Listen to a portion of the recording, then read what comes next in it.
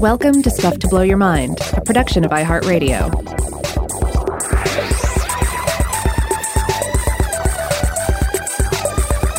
Hey, welcome to Stuff to Blow Your Mind. My name is Robert Lamb.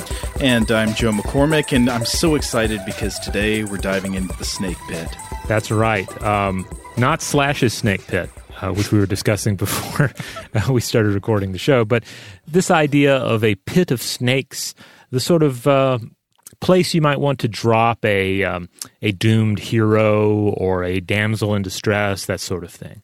Right. And I think the great place to start here is by discussing a sort of snake pit. I think it's very much a snake pit that we encounter in Raiders of the Lost Ark, a film that we've spent a lot of time talking about on the show. We did a couple of episodes on the Ark of the Covenant that I encourage everyone to go back and listen to, where we spin off. We often frequently refer back to Raiders for examples of things that Raiders does that refers to various qualities of the Ark in ancient traditions. I was just thinking back on those Ark of the Covenant episodes because I remember we talked about this one professor from the 1920s or 30s who had this crank theory that the Ark of the Covenant was a real historical artifact and it was a giant electrical capacitor. Yes. Yeah. That was pretty good. Yeah, but what I was laughing at when you were talking, I'm sorry if I sort of interrupted, but I was laughing the fact that you called the pit in Raiders a sort of snake pit. Yeah, I mean, it's definitely a snake pit. I don't want to beat around the bush here. It's very much a snake pit. It is an amazing and really game-changing, one of the many amazing and game-changing sequences in the film.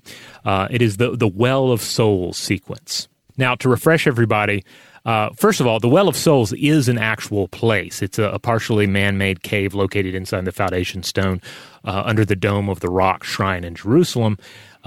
The name itself, Pit of Souls, Well of Souls, stems from medieval Islamic legend, and this is where the spirits of the dead are supposedly awaiting Judgment Day. But that has nothing or very little to do with the Well of Souls that we encounter in Raiders of the Lost Ark. In Raiders, the Well of Souls, and this is straight from the Indiana Jones wiki, is, quote, part of a temple built within the ancient city of Tanis, where the Ark of the Covenant was placed after Pharaoh Shishak stole it from Jerusalem. Again, that is entirely within the context of the Indiana Jones world. Don't confuse that with actual history. Right. Now, there is no indication that there's an actual pit of snakes in any archaeological site in ancient Egypt. Right. But it makes for a great scene because, of course, as we remember, what happens is that Indiana Jones and his cohorts discover that, this is the actual resting place of the Ark. The Nazis are off. They're digging in the wrong spot. Mm-hmm. So they open it up, and, of course, they immediately see it's full of snakes. He hates snakes. They lower him down anyway. They go, his friend, who is it? Salah. Salah goes down with him. They crank the Ark up, and then that's when Belloc and the Nazis show up. They steal the Ark, and just for sheer meanness, they throw Marion down there into the pit with him, and then they seal him inside with a bazillion snakes. They are some bad dudes. And so now our hero and heroine are stuck down in the dark with a bunch of snakes. Actually, they're not in the dark. I just remembered that. I guess there were torches throughout the room. Yeah, they dropped a lot of torches, so it's actually remarkably and unrealistically well lit. Right. So the scene, of course, is ultimately above reproach. Like there's so much in the film that if you think about it too hard, it doesn't make a lot of sense. Mm-hmm. But if you're just riding the roller coaster that is the film, it's pretty great. It famously required 7,000 snakes, including cobras, which were the only venomous snakes used, reticulated pythons, which are native to Asia, not Egypt, but they're there. There's a Kenyan sand boa that you can find in Egypt, but not a reticulated python. In the sequence, they also used legless lizards known as glass lizards. And if you look around online, you'll frequently see that herpetologists seem to have a lot of fun watching the sequence and picking out as many snake species as possible. Because they apparently just were like, bring us all the snakes. If you have snakes that can be a part of our film, we need them. Dude, I bet that brought out some weird guys. It's like, why, yes, I have quite a few snakes. Yeah, so herpetologists have spotted other python species in that sequence, garter snakes, and while actual cobras are used to wonderful effect in there, Jonathan Crow on Snakes on Film, a website which you can look up, points out that we see a monocled cobra rather than an Egyptian cobra, probably due to the Egyptian cobra's infamous temperament. So it's just ultimately easier to shoot with a monocled cobra. Nobody's going to notice the difference except herpetologists anyway. I think this is the cobra that you can actually see slightly reflected in glass when there's glass between Harrison Ford and the snake. That's not supposed to be there. It's an effect, I guess, to create safety. And I remember that being one of the first movie goofs I ever spotted, that you could actually see the reflection in the glass when there was not supposed to be glass there. Huh. I watched that film constantly at one point as a kid, and I don't think I ever noticed that. But part of that might have been that our copy was like a VHS copy that my aunt had made when it had aired on HBO or something like that. So maybe the details of that were lost in the transfer. That's what they were counting on. Also just on snake magic, because, hey, you can get carried away in snake magic. It kind of makes you lose focus at the finer points. True. So, as we said, herpetologists have a great time sort of spotting the different species, ultimately kind of spotting the flaws in the sequence. But of course, one of the big questions, the big flaws that comes up, and if you've watched this as an adult or watched it too many times, you've probably wondered this. Hey, what are all those snakes doing down there to begin with? Right. I always had this exact same thought. Why are they there? Do they live there all the time, or do they come and go? If they come and go, why do they come to the Well of Souls? What's for them there? If they live there all the time, how do they survive? Don't they need to eat something? Is somebody coming in and feeding them? Do they just eat each other? That wouldn't make any sense. And we've talked on the show before about how a closed, exclusively cannibalistic population can't survive for any significant period of time because you need inputs of energy from the outside. It just doesn't make sense. Well, there's some room for expanded universe fiction there. The secret cult of priests who take care of the Well of Souls and feed 7,000 snakes week in and week out throughout the history of the place. That's a lot of gerbils. Now, I decided to I thought about this long and hard the other day, probably harder than I've ever thought about the snake sequence in Ark of the Covenant. And I decided to try and give it a grain of salt here, and try and think about a reason for all this to happen. And I guess you could argue, okay, the Ark of the Covenant is down there. And as we know from the film, as you know from other accounts and those past episodes of Stuff to Blow Your Mind, the Ark is supposed to do weird things. It has weird properties. It does magical and sort of doomy things to its immediate surroundings. Right. It strikes the sons of Aaron dead after they bring strange fire in front of it. Yeah, so I started thinking, well, what if it actually generated the snakes? I don't know that this option has ever been explored. Maybe it has, because one thing to think about is the Ark, after all, was said to contain, among other relics, Aaron's rod, which Moses was said to have cast down so that it might transform into a snake and eat the snakes transfigured out of the rods that were cast down by some Egyptian magicians. That myth sounds a lot funnier when you paraphrase it. Yeah, it's presented better in the original text. But at any rate, it's rods turning into snakes, duking it out for magicians. Okay, but you're saying it might be magic. I think that makes sense in the context of the movie. Maybe those snakes are magic snakes generated somehow by the Ark, and they don't need to eat. Right. But if you're going to be a total major tot about the whole deal and doubt the Ark's power, then the question remains, why would a bunch of snakes, species details aside, ignoring the fact that it seems to have drawn in snakes from around the world, why would they be holding up in a desert tomb like this? Because, like you said, surely there's nothing down there for them to eat, right? I mean, why would there be rats down there? What would the rats be feasting on? Mm-hmm. The other big idea, and one that we'll discuss a lot in this episode, would be the question, are the snakes seeking shelter there? And if so, what are they seeking shelter from? Are they seeking shelter from the desert heat? That doesn't seem to make a lot of sense because, if you remember from the film, Indiana's descending into the tomb at the coolest part of the night. Like it's like the very late portion of the evening, very early morning that they're descending. They go in when it's dark and they come out when it's daylight. Yeah, so it seems like that'd be the time the snakes should be out and about on the hunt. So we're going to continue to chew on this question as we continue on through this episode, because we're going to be looking at the very idea of a pit of serpents as it appears throughout fiction, human mythology, as well as the natural world. And the science of snake pits turned out to be far more interesting than I would have imagined going in. So that's going to be the last thing we get to, and I promise you it's a pretty darn good payoff. Yes. Now, the next place to obviously go is to look at other cinematic snake pits that have occurred before. Some of them before Raiders of the Lost Ark, some of them afterwards. But I think they serve to sort of further illustrate the trope. And we have to point out that we used a website that was actually recommended to us by our compatriot Lauren Vogelbaum. Mm-hmm. It's maintained by Gary Nafis, who runs a website titled A Guide to the Amphibians and Reptiles of California, and he has this list, Snakes in Movies. So if you go to californiaherps.com/films/snakesinmovieslist.html, that's the website, and it's really just a great database of films that have featured snakes in general, pits in some cases, but many times mostly without pits. And then Gary adds his thoughts about the snakes we see, how realistic it is, and there are pictures as well.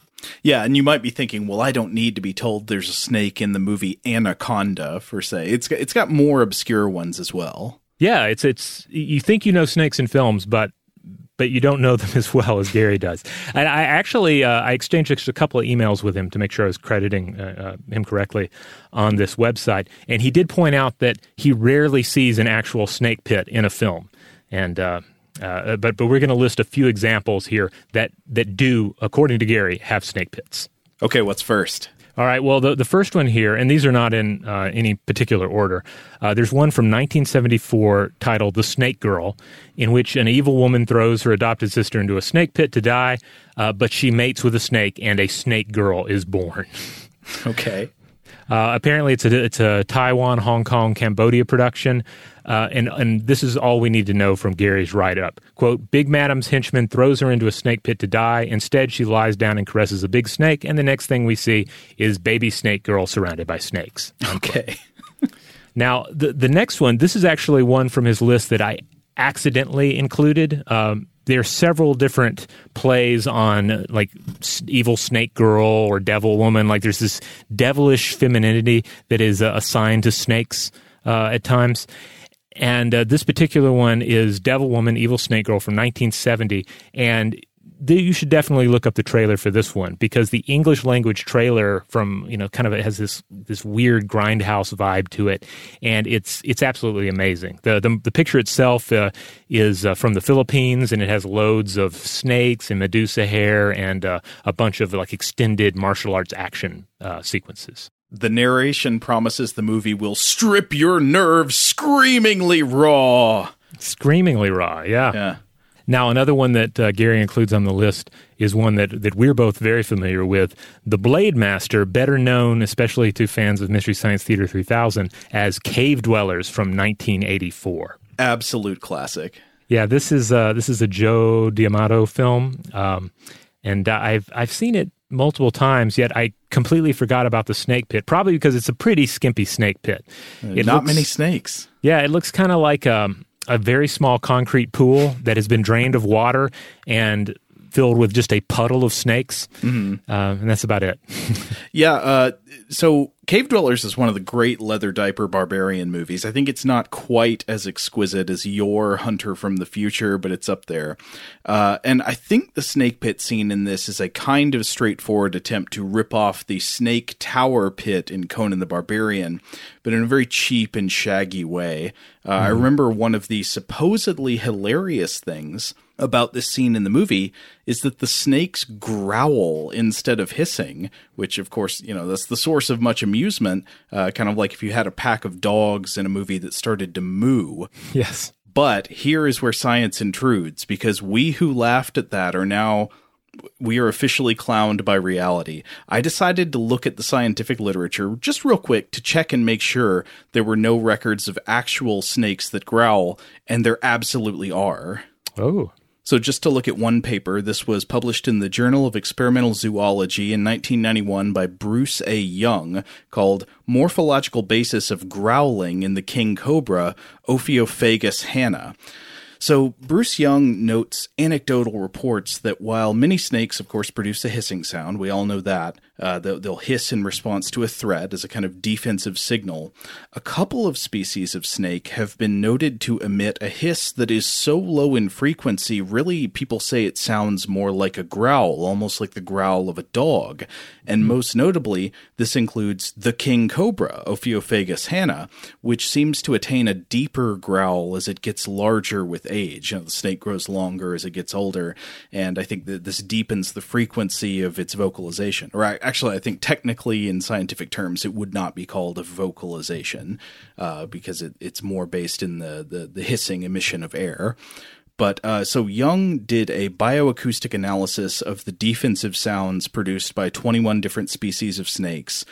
And he writes, quote, "The typical snake hiss is described as having a broad frequency span from roughly 3,000 to 13,000 hertz and a dominant frequency near 7,500 hertz. The growl of the king cobra differs from the typical snake hiss in consisting solely of frequencies below 2,500 hertz with a dominant frequency near 600 hertz. So that's pretty low for a snake. And this growl appears to be an adaptation created by changes in the shape of the upper respiratory tract, what Young calls, quote, tracheal diverticula, functioning as a low-frequency resonating chamber. And they tested this idea a couple of ways. First of all, they constructed a fake mechanical model of the cobra's trachea. And then finally, their second test is just out of the park.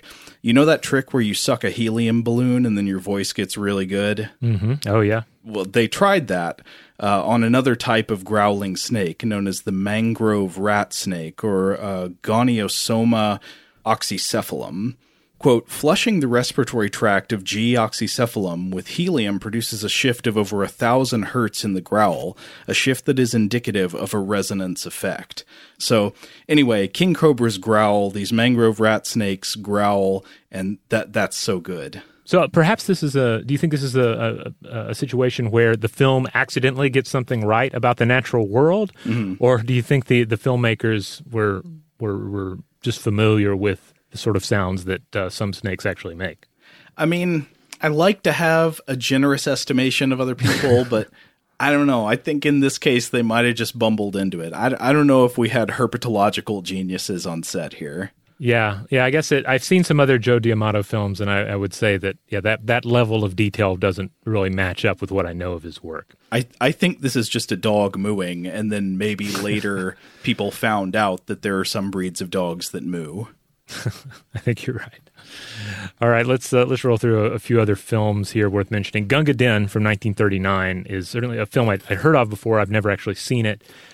Indian cultists, who I think are supposed to be thuggies, torture a British soldier by threatening to throw him into a snake pit. And this is again a famous film, probably an influence on Raiders, and almost certainly an influence on its follow-up / prequel, Temple of Doom. Again, haven't seen it, but I looked at a picture on Gary's website, and I have to say, Snake Pit looks pretty shabby. I guess it's just you Where put are the together snakes? Yeah, there are a few. I mean, I guess there are two ways to looking at it. Either you build that set, and then your eyes are bigger than your stomach when it comes to how many snakes you can actually fill it with, or it's just hard to fill a space with snakes. Or it's a situation of if you're really afraid of snakes, if you're designing that pit with a rich fear of snakes in mind, you don't have to add that many there, right? Because you think, they're going to be after me. One snake is terrifying enough. I guess that's true, but snakes are not like lions. I mean, the snake would not want to be anywhere near you. I think the idea of a snake pit sort of works as something that's really scary if it's just full of snakes where the snakes couldn't even get away from you. Yeah, I agree. A few other ones that were worth mentioning off of Gary's list. There's Enter the Devil from 1972, which sounds pretty fun. He says it involves, quote, a cult of monks with torches and brown hooded robes chanting in high church Latin perform human sacrifices in an old mine in the desert. When they're not stabbing people through the heart, they like to throw their enemies into pits of rattlesnakes for a slower death. Okay. Sounds fun. 1987's Angel of Vengeance, or War Cat, has a woman who is abducted and gets revenge by throwing one of her captors into a pit full of rattlesnakes. Okay. And this seems to be like a California grindhouse style film with a sort of California style rattler pit. Sounds like there's a whole subgenre of rattlesnake pit movies.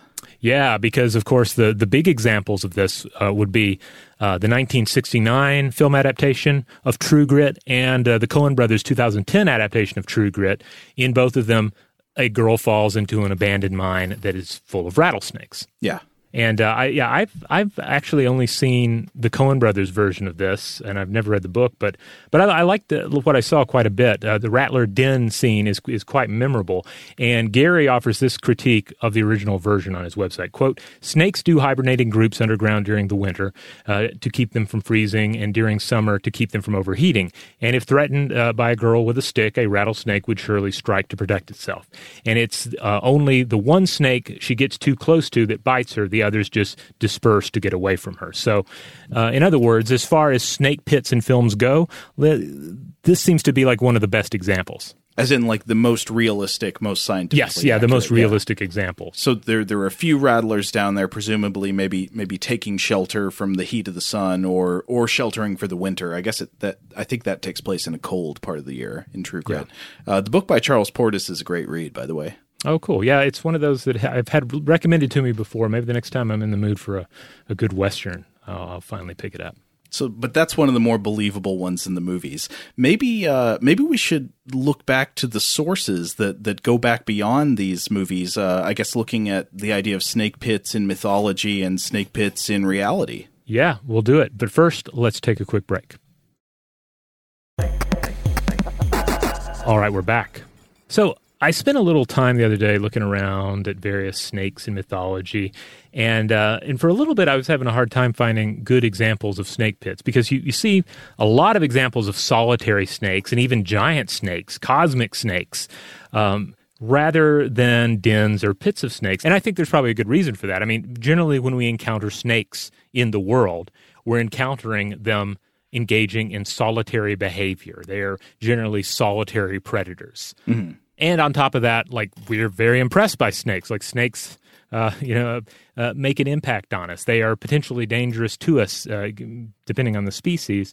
And we have a lot of symbolic baggage that we put on the snake. So whenever we encounter a snake or see a snake, we have all of these other associations that are bound up in its identity. Yeah, and there's also still the interesting unresolved question of whether we have certain types of animal morphologies, namely often snakes or spiders, somehow instinctually recognizable. That's not a fully settled question in science. I think there are still arguments on both sides, but we've talked about some of the research on that before, such as the idea that even in babies who haven't been acclimatized to a culture that puts special emphasis on snakes, that, say, their pupils might dilate in a special way when faced with images of snakes. Yeah. So let's look at a few different mythic and legendary examples of snake pits. And ultimately, like, the weird and wonderful thing about it is that these are all three that we're going to discuss related European myths. And not just like, necessarily continental Europe, but we're talking like far north. We're talking about Scandinavian tales of pits with venomous serpents in them. Northern Europe, the place for snakes. Yeah. So, and we'll definitely begin to unravel that question here in just a second. But yeah, the first example comes to us from Norse legend, the legend of Ragnar Lodbrok, or Lothbrok, king of Danes and Swedes. He was a staple of Old Norse poetry and Icelandic sagas. He may have actually existed. He's said to have been the father of 3 sons who led a Viking invasion of East Anglia in the year 865, and this is according to the Anglo-Saxon Chronicle and other medieval sources.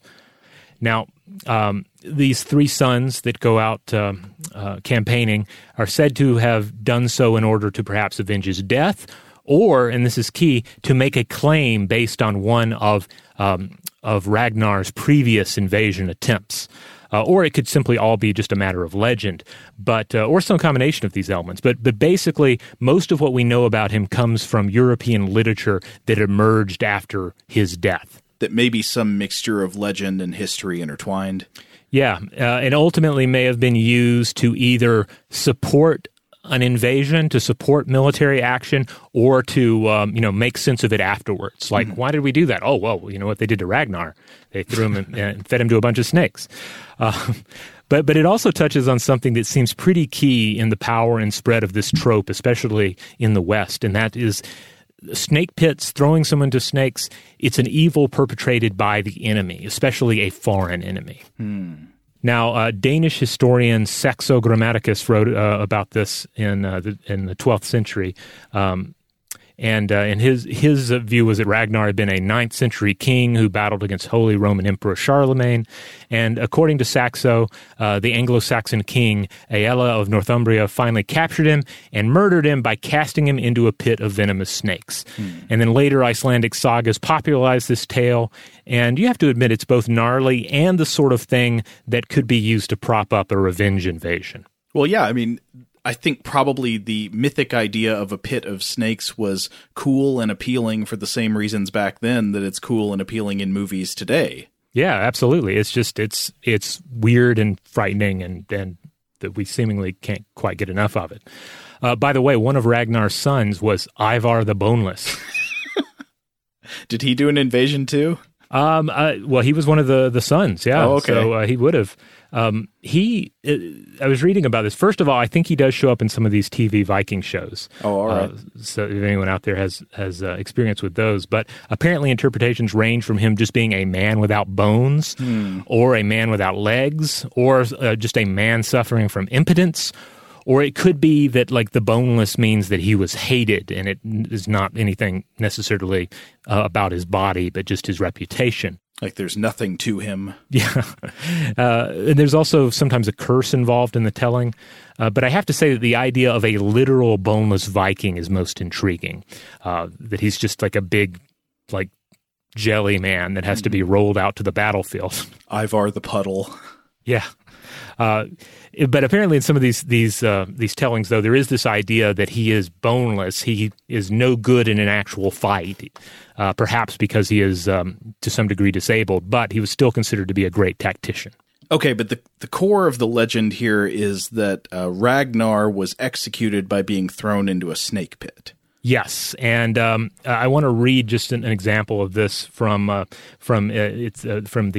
Gesta Danorum, which of course is the translation here. But he dies in the 9th book of this particular work. There are a lot of other snake references elsewhere, because ultimately the snake is just a potent symbol for us to use in our language. But here's the bit about his death. This is after he's been thrown into the pit.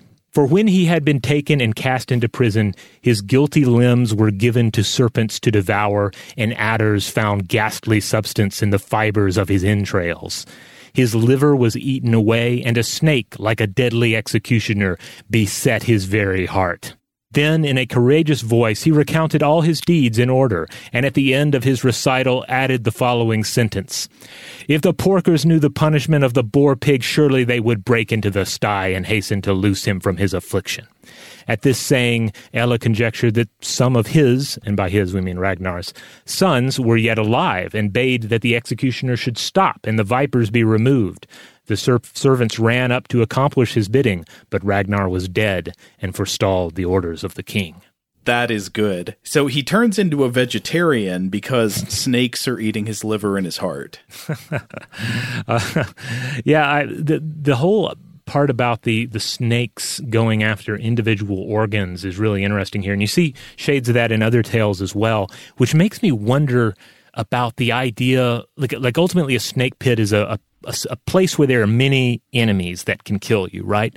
And here we see them going after individual organs. I wonder if on some level it's this recognition that there are so many ways for a human to die. There's so many ways in which we are mortal, many of them tied up with our individual organs and parts of our bodies.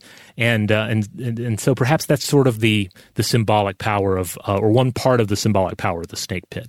Yeah, that's interesting. It also, though, because of the special attention given to the heart seems pretty clear, but this is just making me think about the number of mythical monsters that are said to attack the liver in particular. That seems odd, like that you would single out the liver in that way. It makes me think about the eagle, of course, that pecks out Prometheus's liver. Yeah. It makes me think about, I believe it was the Japanese story of the kappa that dwells in the water and would pull you into the water and then reach up through your anus to pull your liver out. That's right, yeah. Why do all these monsters want livers? What's the liver got for them? It's almost like it's a loophole, right? It's like, oh man, death came for me and it got me in the liver. I guess that's probably the story of a lot of stereotypical Viking warriors, right? Mm-hmm. Due to the mead. Right. I should note that in some tellings of this death, Ragnar is actually laughing before he dies. So I think that the whole Porkers line is maybe supposed to be funny, like he's kind of cracking a joke about the method of his demise there. But I could be wrong on that. Now, I read a bit more about this from Tim van Gerven, who I believe is currently a PhD candidate in Scandinavian history and nationalism studies at the University of Amsterdam. He writes about a lot of stuff about Scandinavian history and culture at Scandinavism.com. And Tim writes the following, quote, "There is no archaeological evidence to suggest that snake pits were really constructed on the British Isles in this period, and no other historical sources make mention of such pits being used to execute capital punishment. We have, in all likelihood, a literary motif on our hands here, which reoccurs in other sagas." And indeed, that brings us to our next example, and that is the example of Gunnar, or Gundarius, or Gundahar, who is the historic king of Burgundy during the early 5th century, but also a minor character in the legends of dragon slayer Siegfried, and then ultimately a part of Wagner's Ring cycle as well, which is based on these legends. Mm-hmm. So he fought against Roman forces and Roman allies, but he was defeated in 436 by Roman general Flavius Aetius, who is famed for having stopped the Hun invasion previously, sometimes referred to as the last victory of the Western Roman Empire. And then in 437, the year after defeating Gunnar, Aetius and Hunnish mercenaries, they destroy Burgundy, they hunt down King Gunnar, and they kill him. But how did they kill him, right? I think you can guess. There are various poems and sagas that elaborate on all of this, and they often portray Gunnar's murder as a snake-powered atrocity, with the Huns especially either throwing him into a snake pit or putting him in a snake tower. A snake tower? And in some versions, I think they just straight up kill him. Okay, he's killed by the snakes. In other versions, he has a harp, and he puts the snakes to sleep. So he almost saves himself, but then one of the snakes bites him in the liver, and he dies. The liver again? Yeah, once more, the liver. They go right for the liver, those snakes. Once again, though, the question of whether there is any actual historical basis for this seems to be mostly dismissed. I was reading a work by Suzanne Kreis titled Westward I Came Across the Sea, Anglo-Scandinavian History Through Scandinavian Eyes. And she writes, "The question as to whether the snake pit episode has any historical basis need not detain us here, nor its similarity to Gunnar's death in a snake pit in Volsunga Saga." Oh, so she's just like, it doesn't matter whether the snake pit was real or not. Right. Or it's just like, we're not going through this again with the whole idea, was there actual snake pit? There's obviously not a snake pit. Oh, okay. That makes sense. Now, I was looking a little bit around about the snake tower itself, or the Schlangenturm. And apparently there was something referred to as an historic snake tower in Soest, Germany, up until the 18th century. And I gather if this actually existed, the idea would be it's a dungeon tower reputed to have a snake pit in it. I don't think there's any actual argument that this was a real place in Germany, but perhaps the stories get wrapped up around it, and therefore you had an actual location that was referred to as the Snake Tower. Okay. Now, another interesting example of this, we have this character of Dietrich von Bern. So this is a German legend, apparently based in part on the historic Theodoric the Great. And in legend and songs, Dietrich von Bern encounters various dwarves and dragons and giants and heroes, including Siegfried. And in one adventure, he frees a dwarf from a wild man, and the dwarf rewards him with a jewel. And this jewel turns out to be magical, so when an evil giant throws Byrne into a snake pit, the jewel protects him. Okay, so the jewel does better than the harp. Yes, yeah. If you're given the choice between a jewel and a harp, go with the magic dwarf jewel. Now, one of the more interesting papers I came across about snake towers and snake pits is a work by Alexander H. Crapey from 1940 that was published in Scandinavian Studies and Notes titled The Snake Tower. Now, Crapey notes that the European origins of this tale are almost certainly Germanic, the European origins anyway. And this is where accounts of the snake towers persisted. And he points out that the problem about the Viking versions of the tale is that no snakes are found in Iceland and Greenland, and that the common viper is the only venomous snake in continental Scandinavia, and its bite is rarely fatal. Furthermore, as one Sophus Buggy theorized previously, the origins of this imagined execution method are probably not Germanic in origin at all, and they probably originated in Africa, Asia, or India, somewhere where you had just more venomous snakes to inform the legend, to inform this idea of throwing people to snakes and for their death, you know? So Crapey spends a lot of time. I'm not going to be able to go over all the things he discusses here, but he ultimately points out you have two types of snake pit stories. Stories in which snakes are mere details to illustrate the danger, wildness, or uncleanliness of a pit or a place, and then stories in which they are central to the torment and or death that the pit or tower offers. Now, on the former, he mentions some French Arthurian legends that utilize this, as well as variations on the Jewish legend of Joseph being lowered into the pit, in which there are said to be snakes there. Not that the snakes are trying to eat Joseph, but just, hey, what a loathsome, awful place. There were also snakes there. Oh, I see. When Joseph and the Amazing Technicolor Dreamcoat fame, yes. From the book of Genesis, when he falls into a pit, or I think maybe is thrown into a pit by his brothers. Yeah, if there's snakes down there, it's just all the word. Like let's ham it up a little bit. You know, let's get some snakes in there. It's like this was a bad pit, folks. Yeah. As far as the other type of story go, where the snake is central, Crapey recounts tales from Macedonia and Romania, in which you have like a single giant lizard or snake that dwells in a tower, and then but then there are plenty of examples of stories in which it's multiple snakes that are, and often venomous snakes that are the foil. There are tales of Romans using a cage and vipers to execute a prisoner. And there are some tellings of Saint Irene in which she is thrown into a pit of vipers, but then is protected not by a dwarf jewel, but by an angel of the Lord. And then there are also accounts in Hindu traditions of such torments and trials as well. By the way, coming back to Conan the Barbarian, which of course is filled with snakes, we have a Tower of the Serpent in that film that Conan the Barbarian and his fellow thieves break into. Oh, yeah, and Conan gets in trouble because doesn't he cut the snake's head off? He does, yeah. Thulsa Doom's pet snake. One of the interesting things about that is, like, I instantly thought of that, and I'm like, oh, man, that story, that was really on the money, right?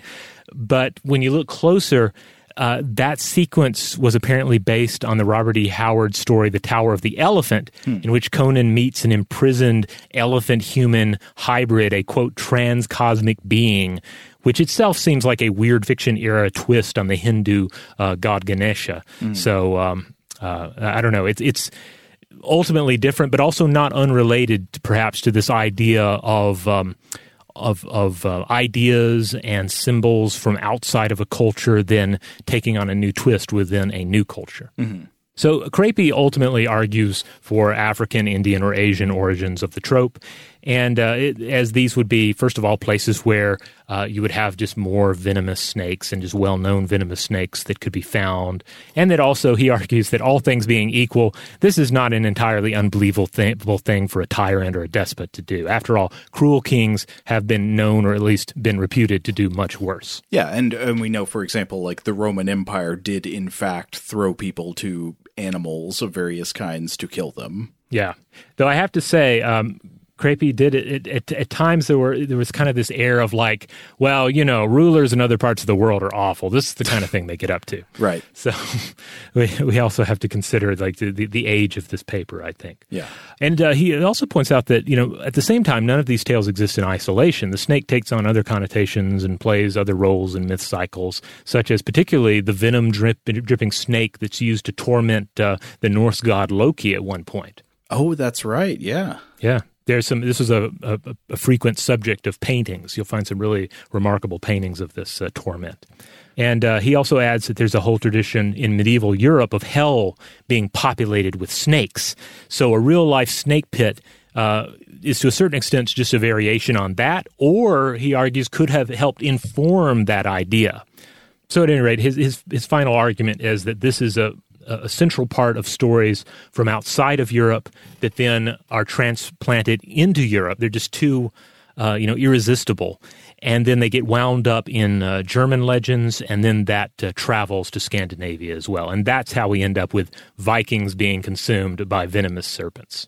Interesting. But so even after his survey, that is still just an inference on his part. Ultimately, we don't know where these ideas came from, why they show up in these stories. Yeah, and I was looking around. I was hoping to find some more recent scholarship on this, but I did not come across it. Not to say it does not exist, but if I did miss it, I hope to find it, because we can always discuss it later. But yeah, this is ultimately just his argument. We don't know for sure. All right, on that note, we're going to take another break, but when we come back, we're going to mostly leave the fiction and the mythology behind us, and we're going to get back into the science of actual snake pits. All right, we're back. So, I guess one might ultimately think of two different varieties of snake pits here. Snake pits that are built and stocked by human beings for probably, not so kind purposes. And then there are snake dens, where snakes gather for reasons that have nothing to do with eating Germans or Vikings. And we're going to start by diving into one of, if not the most impressive natural world snake dens that you'll encounter. But I do want to point out that this sort of behavior that we're discussing here, the use of wintering or hibernation dens, this also does occur in some European species as well, the European adder, for example. So I think that's something to keep in mind, perhaps when thinking about some of those the legend cycles that we mentioned earlier, is that the idea of snakes gathering together underground would not have been the sort of thing that would be entirely from the world afar. It's the kind of thing that they could conceivably have tales about, like, oh, well, Igmar once stepped in a hole and there were a bunch of snakes in there. It was scary. And in fact, the northerly climate might give one particular reason that someone could find a bunch of snakes in a natural gathering in a pit. Maybe a reason that you would not expect to find driving snakes into a den in more tropical regions, where you might expect to find more species of snakes and more venomous snakes, for example. So I want to start with one of my sources here, which is an article from the New York Times published June 16th, 2019 by Ian Austin, which is about the Narcisse snake dens. So we're starting here in the Canadian province of Manitoba in what's known as the Interlake region. So this is going to be between the large inland lakes in Manitoba, between Lake Winnipeg and Lake Manitoba. And there is a tiny settlement along the highway, I think it's Highway 17, that runs north-south through Manitoba, called Narcisse. Some sources call it a town. I think town might be kind of a misleading word, because I looked it up on Google Street View and there's not much there. It seems like there are a handful of houses, but that's about it. Austin notes that one of the most prominent features of the town that you can see from the highway is a long abandoned gas station. But just a few kilometers north of Narcisse along the highway, there is this unique place with an astonishing distinction to its name, and that is that it's probably the world's most concentrated and most mind-rending natural snake pits. Technically, I know we've been saying pits through this whole episode, but I think as best we can, we should maybe from here on out try to relegate pits to pits created by humans, because apparently the naturalists and zoologists who deal with this place prefer the term snake dens. A pit kind of has negative connotations. Yeah, a pit is something you throw something or someone into, and these are homes. You don't call it a bear pit, I guess. Well, I mean, that's beside the point. Well, you would if you threw somebody into it. Yeah, true. Yeah, a pit implies that someone or something is going in there with the snakes. Yeah. So these are snake dens. According to Professor Robert T. Mason, who is a professor of integrative biology at Oregon State University, quote, "It is likely the biggest concentration of snakes in the world." And I was thinking about that, like, why here? Why here so far north in Canada? That does not seem like the kind of place you would expect to find the biggest concentration of snakes in the world. And there is an answer to that question, but we'll have to come back to that in just a minute. First, I want to discuss exactly what you would see if you were to decide to visit these snake dens north of Narcisse. So there are 4 major dens in the area, which I believe you can look at from viewing platforms, at least some of them. I think maybe all 4. And all 4 dens are found in sinkholes down in the ground. Austin describes one of them like this, quote, "About the size of a large dining room and 10 to 15 feet deep, the den initially appears to be covered with some kind of green vegetation.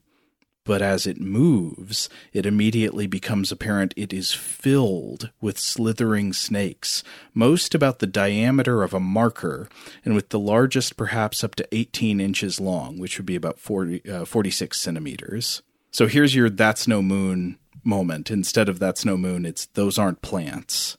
This is the sort of scene that I think most cinematic snake pit sequences have tried and failed to achieve, and that Raiders mostly achieves, this idea that the floor is snakes. Yes, but it gets even cooler, okay? So you're picturing that. You're picturing the pit. Maybe you're looking down from the observation deck. There's this pit in the ground, the size of a room. It's covered in snakes, just filled with snakes. And now there's also a sound, you should imagine, going along with it. The snakes in the dens here do not produce sounds you would normally think of as going with snakes. They don't hiss. They don't rattle. They don't even growl like a king cobra actually does. But there is a sound that is apparently produced just from friction. Ian writes, quote, "From the sheer number of them rubbing against each other and the bottom of the den creates a sound." And Austin quotes a visitor named Brian Sustrick, who tries to describe the sound by saying that it was like, quote, "the wind rustling through the trees, but louder." Oh, that's nice. This again gets back to this idea that we discussed earlier, that snake sounds, or with a lot of animals, like the sounds that we associate with them, particularly through motion pictures, are not always all that accurate. Like just on the subject, you mentioned rattling is not a sound that they're not making. But if you've ever gotten to hear a rattlesnake in real life, there's kind of a range of sound that it can create. It's not just that cinematic rattlesnake sound. If you hear one in real life, you may be very surprised that it does not produce a guitar or banjo string twang right after the rattle finishes. You know, like, have you ever heard a rattle in a movie without a bang, bang? Anyway, okay, so these snakes that are filling the den and forming a kind of floor of writhing spaghetti, and they are making this sound like wind rustling through the trees. These are garter snakes, specifically the subspecies Thamnophis sirtalis parietalis, which is a subspecies also known as red-sided garter snakes. Now, garter snakes are very common in North America. If you live in North America, I would not be surprised at all if you have encountered them multiple times in your lives. There are different coloration patterns that you'll find among the different subspecies, but most of them tend to have black or dark green background color and then 3 brighter stripes running down the length of the body, usually either yellow or bright green. Beyond that, different subspecies also have different spots or splotches of color. Some have red, some have blue, some look more kind of checked. So unless you're an expert, you're probably not going to always be able to tell whether you're looking at a garter snake or not. They are usually considered non-venomous, meaning they don't have a venom that is thought of as significant to humans, though apparently some subspecies do have mild neurotoxins in their saliva, which can help immobilize a tiny prey animal while the snake tries to get the animal down its gullet. But the most I've read about in terms of garter snake venom affecting humans is mostly just like itching or irritation at the site of a bite. Red-sided garter snakes in particular are found throughout much of central and the western United States and Canada, and according to the conservation group Ontario Nature, they travel farther north than any other land-dwelling reptile in Canada. And so they're sort of out on the climatic edge, right, which has some pluses and minuses, of course. It probably means that in the far north, I would guess they face less competition for resources from other animals like them. But, of course, they're also going to be extremely vulnerable to the cold. Further south, in warmer climates, apparently garter snakes have to seek one another for mating with the help of sexual pheromones. So this would be like a female produces a pheromone that is, and the males are chemosensitive to it. They smell that pheromone, and then they seek out the female to mate with. But seeking a mate in this way is energetically taxing at a time when you could just be hunting for food, right? You could be stocking up, but instead you're running around through the marshes or the woods trying to find a mate.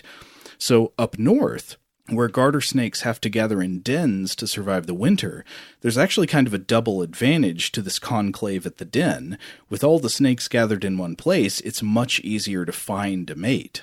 Yeah, even exactly. It's like they've all gathered at one big snake convention anyway, right? They're already at Burning Snake, right? Right. Now, there are 2 parts of the year when you can see the snakes en masse at the dens north of Narcisse. In the fall, usually around early September, that's when they tend to gather at the den. So they'd be coming in from kilometers all around from the marshes and the woods, and then they come into the dens. I believe the technical term for the dens are actually hibernacula. That's a good one to have in your tool belt there. Oh, yeah. We're really hitting so many great metal band names in this, from Snake Tower and its German translation to Hibernacula. Like, these are some great names for your bands. Right. Count Hibernacula. Another word, actually, that is worth knowing is that the cold-blooded animal equivalent of hibernation, because I believe technically reptiles don't hibernate, the term is known as brumation. And this means, of course, they descend at the onset of cold weather, and then in the spring, there's a period of like 1 to 3 weeks or so when they emerge from the hibernacula to form these massive, writhing pits containing hundreds or sometimes even thousands of snakes at a time. All in all, about 70,000 snakes can be found gathered at this one collection of dens for the winter. Wow. Now, what are they doing when they're gone for the summer? Well, during warm weather time, they're mostly foraging. The garter snakes are going to be eating small amphibians like frogs, as well as leeches, earthworms, fishes, and other small animals. But in the times when they gather, I believe especially in the springtime, these huge slithering pits in the dens, I guess I said pits, but yeah, what do you call them? These huge slithering masses of snakes in the dens are all about mating. Because in the springtime when the weather warms up, the males emerge first. They come out of the hibernacula first, and they warm up in the sun and become more active as they slowly come out of brumation. And they're waiting for the larger females to emerge so the mating can begin. And when it does, one of the strange things that goes on here is that it is an extremely asymmetrical affair. Each female snake can be surrounded by dozens of males, all vying to be the one that mates with her.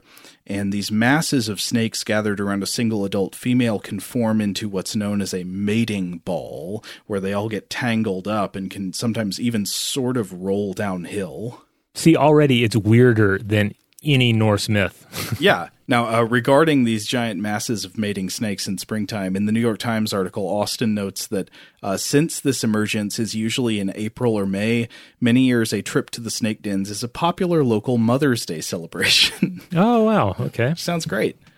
Now, these garter snakes, I think I sort of mentioned this already, but they're considered pretty much entirely harmless to humans. I've seen videos of kids holding them in their hands and playing with them, though I'm not personally saying this is advised. I would say follow whatever the local posted rules say. Apparently they can sometimes bite, and sometimes garter snakes will also secrete a kind of nasty, stinky pheromone juice out of a gland near their cloaca out of defense. And apparently, according to Robert Mason, that biologist quoted earlier in the article I mentioned earlier, this defensive emission of malodorous repellent is actually part of the mating behavior as well, because it looks like what's going on is that when the males surround the female in the mating ball, this kind of irritates her, and the female opens up this repellent gland in order to spray the stink pheromone that would normally repel something that's harassing the snake. But then the opening of the gland also gives the males access for at least one of them to mate with her.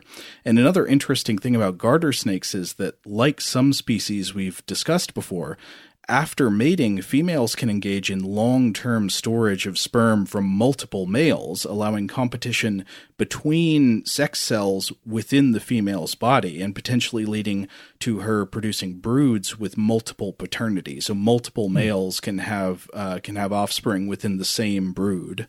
Interesting. In that Times article, Austin reports that the park does permit people to handle the smaller male snakes, but discourages people from trying to handle the larger females. And I was wondering, what does it feel like to hold one of these snakes? Well, that's actually covered. Austin says that a couple and their children here at the dens reported that the snakes don't feel slimy, they don't feel scaly, and that the sensation is, quote, more like holding a piece of soft mohair that wiggles around. Well, that's awesome. Yeah, I mean, I always encourage the touching of snakes when the touching of snakes is permitted and encouraged by responsible parties, because I find that they don't feel slimy, but they feel nice. They feel there's something reassuring about them. Yeah, that visitor Brian Sostrick is quoted in the article as saying that they just, quote, kind of melt into your hand. So it seems like if you threw somebody into this snake pit, it wouldn't be that bad. Well, the thing is, the snakes don't want you in there with them. Right, it might be bad for the snakes. Yeah, yeah. But back to the question I brought up here earlier: why here? Why in Narcisse? Well, so the answer is in Manitoba. Of course, it gets extremely cold in the winter, and snakes are cold-blooded. They can't tolerate the extreme cold of the Canadian winter, and that's why they have to go into brumation in these dens. And the reason the interlake region around Narcisse is so attractive is the quality of its sinkholes. This area is mostly a very thin layer of topsoil above a limestone bedrock, which is easily eroded by water flowing over and underground. And this creates sinkholes which grant access to small caves and underground recesses that fall below the frost line, providing a relatively warm refuge in winter. So it's geology. The snakes swarm in from the surrounding area because of the quality of the natural snake holes that form here. Come for the sinkholes, stay for the snake sex. I couldn't have put it better myself. That's exactly how it is. And Austin points out that it's the same geologic qualities that make Narcisse an ideal spot for snake dens that also make it a bad spot for agriculture, which is why most attempted farmers eventually left the region. And according to Austin, early European settlers in the area tried to exterminate the snakes, but fortunately it seems local attitudes are a bit more appreciative these days. And I was reading how there are now even special sort of accommodations in the area, like snake tunnels that pass underneath local roads to prevent, auto-related flattenings during the migration season. Oh, nice. And I've got to say, I guess it's because I grew up in Tennessee around a lot of eastern garter snakes. If you saw a snake in my hometown, it was very likely a garter snake, a different subspecies, but still a garter snake. I think I've always thought of them as fairly mundane animals, but I am seeing garter snakes in a whole new way. And there are other things about them that make things even weirder, like we mentioned earlier how snakes in general are mostly solitary predators, and these large gatherings for hibernation, of course, are one exception to that. But there is another interesting anomaly. I was reading a news article in Science by Elizabeth Panisi called "Garter Snakes Are Surprisingly Social, Forming, quote, friendships with fellow serpents." Now, friendships is in sort of scare quotes there, and I think that word choice might be a little over the line if you take it too literally, but either way, these findings are actually kind of interesting. So this article was from May 2020. It's pretty recent, and it covers how there was research into eastern garter snakes. Again, that's different from the red-sided garter snakes that you'd find in Manitoba. But the short version is that a couple of researchers from Wilfrid Laurier University named Noam Miller and Morgan Skinner, they found that if you put a bunch of snakes in an enclosure, and then you chart their movements, and then you take them out, and then you clean the enclosure to get rid of any smells, and then you put them back in different positions, the snakes will kind of tend to reform groups in little artificial shelters with the same snakes that they had grouped with previously. And they also found interesting little indications of semi-social behaviors among snakes. For example, quote, when the snakes were in a group, they tended to do what the group did, regardless of their own personality. Overall, snakes spent about 94% of the time in a shelter. Animals with more snakes in their shelter were less likely to leave. Now, they noted, of course, that these results might not hold true in the wild. This could be some kind of product that we're not understanding, some element of the design and the experiment causing them to behave differently. So field research would need to be done to confirm this effect. But wouldn't that be interesting? You know, it's like, oh, hey, I was in a mating ball with you last spring. How you doing? Yeah, this is all fascinating because, again, we think of snakes as being these solitary predators. We don't tend to think that they have much in the way of relationships with each other beyond, birth, and then, of course, in some cases, preying on other snakes. But yeah, we see this with these garter snakes, but we also see some similar stuff going on with rattlers. Oh, this brings us back to True Grit. Yeah, because of course in True Grit, like we said, we have this scene in which there is this den. It's a man-made den, in the sense it wasn't made for snakes, but it's an abandoned mine, and snakes have turned it into their den. And we do certainly see this in, for instance, the northwestern United States. We see this with the rattlers there taking into communal dens to survive the winter, and then emerging in the spring, basking for a while in the heat in the sun to recharge, and then they go their own ways to forage and to mate. And interestingly enough, female timber rattlesnakes do seem to maintain some sort of bond with relatives beyond birth. So pregnant females have been found living with either sisters or mother-daughter pairs. And part of this seems to come down to, like we said earlier, the chemical traits that are left by other snakes, in this case by other rattlesnakes. Mm-hmm. They can follow these back to wintering dens, but they can also use them to identify close relatives. Now, continuing discussing of rattlesnakes here, we talked about mythic artificial pits of snakes. We've talked about these dens that snakes are taking to naturally. Well, there's definitely an artificial rattlesnake pit to consider, and that's those are the pits that take place in rattlesnake roundups, which are an annual affair in Texas.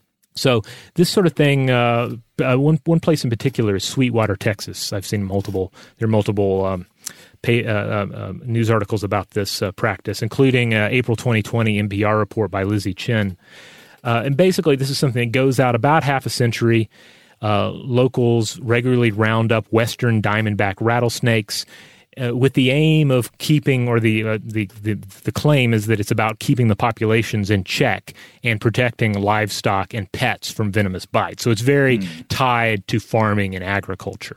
Chen writes, quote, on average, 4,000 pounds of snakes are rounded up every year, where they are weighed, sexed, meaning they're identified as male or female, milked, killed, and skinned. So obviously this has been heavily criticized by ecologists and animal rights activists.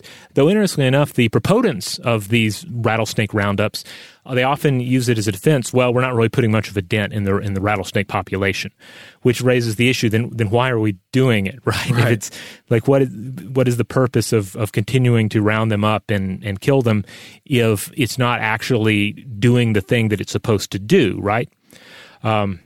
Part of the issue that I've read is that it has to do with the fact that this generates a lot of revenue for the area. Like a lot of things of this nature, there's a whole festival kind of built up around it. So it gets people out, gets people spending money.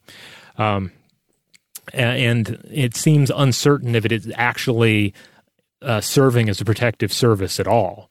So again, it is garnered a lot of criticism over time. Plus, rattlesnakes play an important role in the ecosystem. We discussed this on an episode we did with guest Mark Mendinka. Rattlesnakes in particular, they're going to prey on disease-carrying rodents. They're going to help keep their numbers down, and they're going to serve as necessary prey for a host of animals, including owls, foxes, coyotes, and other snake species. And then on top of this, even these rattlesnakes, which, often have that kind of, Western danger reputation, they're not as dangerous to humans as those films would make you think. For starters, we've certainly discussed this before, snake venom is a precious resource that most snakes are loath to waste on the average cowboy or a captured Germanic king. In fact, according to Texas Parks and Wildlife, first of all, about 7,000 people are bitten by venomous snakes in the United States annually, and only 0.2%, 1 out of 500 venomous snake bites, result in death. And on average, only 1 to 2 people in Texas die each year from venomous snake bites. Roughly half of all venomous snake bites are dry. In other words, the snake does not inject venom into the victim. Yeah, I mean, I can certainly understand local cultural traditions and all that, but I do think, obviously, you're always kind of playing with fire when you're culling predators, right? I mean, we've seen this go wrong in a number of locations, just in the continental United States. Absolutely. It just brings about, an unbalanced ecosystem, which can result in catastrophic consequences, sometimes in ways that you can't even quite predict ahead of time. It also brings to mind an episode we did in the past about bounties being placed on cobras. Mm-hmm. Do you remember that? Right. Oh, yeah. That makes me wonder. Okay, well, I mean, I guess I could understand this in a different way if somebody was like farming rattlesnakes in order to bring in, but that would be a somewhat different thing, wouldn't it? Yeah. So anyway, the story of and the future of rattlesnake roundups continues to be written, but I think first of all it serves as just an example of a modern activity that is essentially resulting in temporary snake pits, because the pictures are pretty snake heavy. But on the other hand, it's a reason to drive home, again, the importance of snakes, even though so much of this, we've been talking about, especially in the myths and the cinematic examples, they're preying on our fear of snakes and our idea that snakes are just inherently dangerous or lethal to humans. And really, we have to step back and appreciate what snakes are and how they fit into our ecosystem. So I guess what I'm trying to say is watch out for snakes, but be respectful of snakes. Yeah, leave the snakes alone. All right, so there you have it. Obviously, we'd love to hear from everyone out there regarding snake movies, snake myths and legends, and also, perhaps most importantly, real-life encounters with snakes and snake dens. Have you seen these snake dens in question? I know we have Canadian listeners. Oh, yeah. If you have witnessed this spectacle in real life, we have to hear from you. I know some of you out there have been to the Narcissus snake dens. We want to hear from you. Let us know. What was it like? What did you hear the sound? Tell us about the friction. Yes. In the meantime, if you would like to check out other episodes of Stuff to Blow Your Mind, well, you know where to find us. It's wherever you get your podcast. And wherever that happens to be, just make sure that you rate, review, and subscribe. Huge thanks, as always, to our excellent audio producer, Seth Nicholas Johnson. If you would like to get in touch with us with feedback on this episode or any other, to tell us about your snake den experience, or just to say hello, you can email us at contact@stufftoblowyourmind.com. Stuff to Blow Your Mind is a production of iHeartRadio. For more podcasts from iHeartRadio, visit the iHeartRadio app, Apple Podcasts, or wherever you listen to your favorite shows.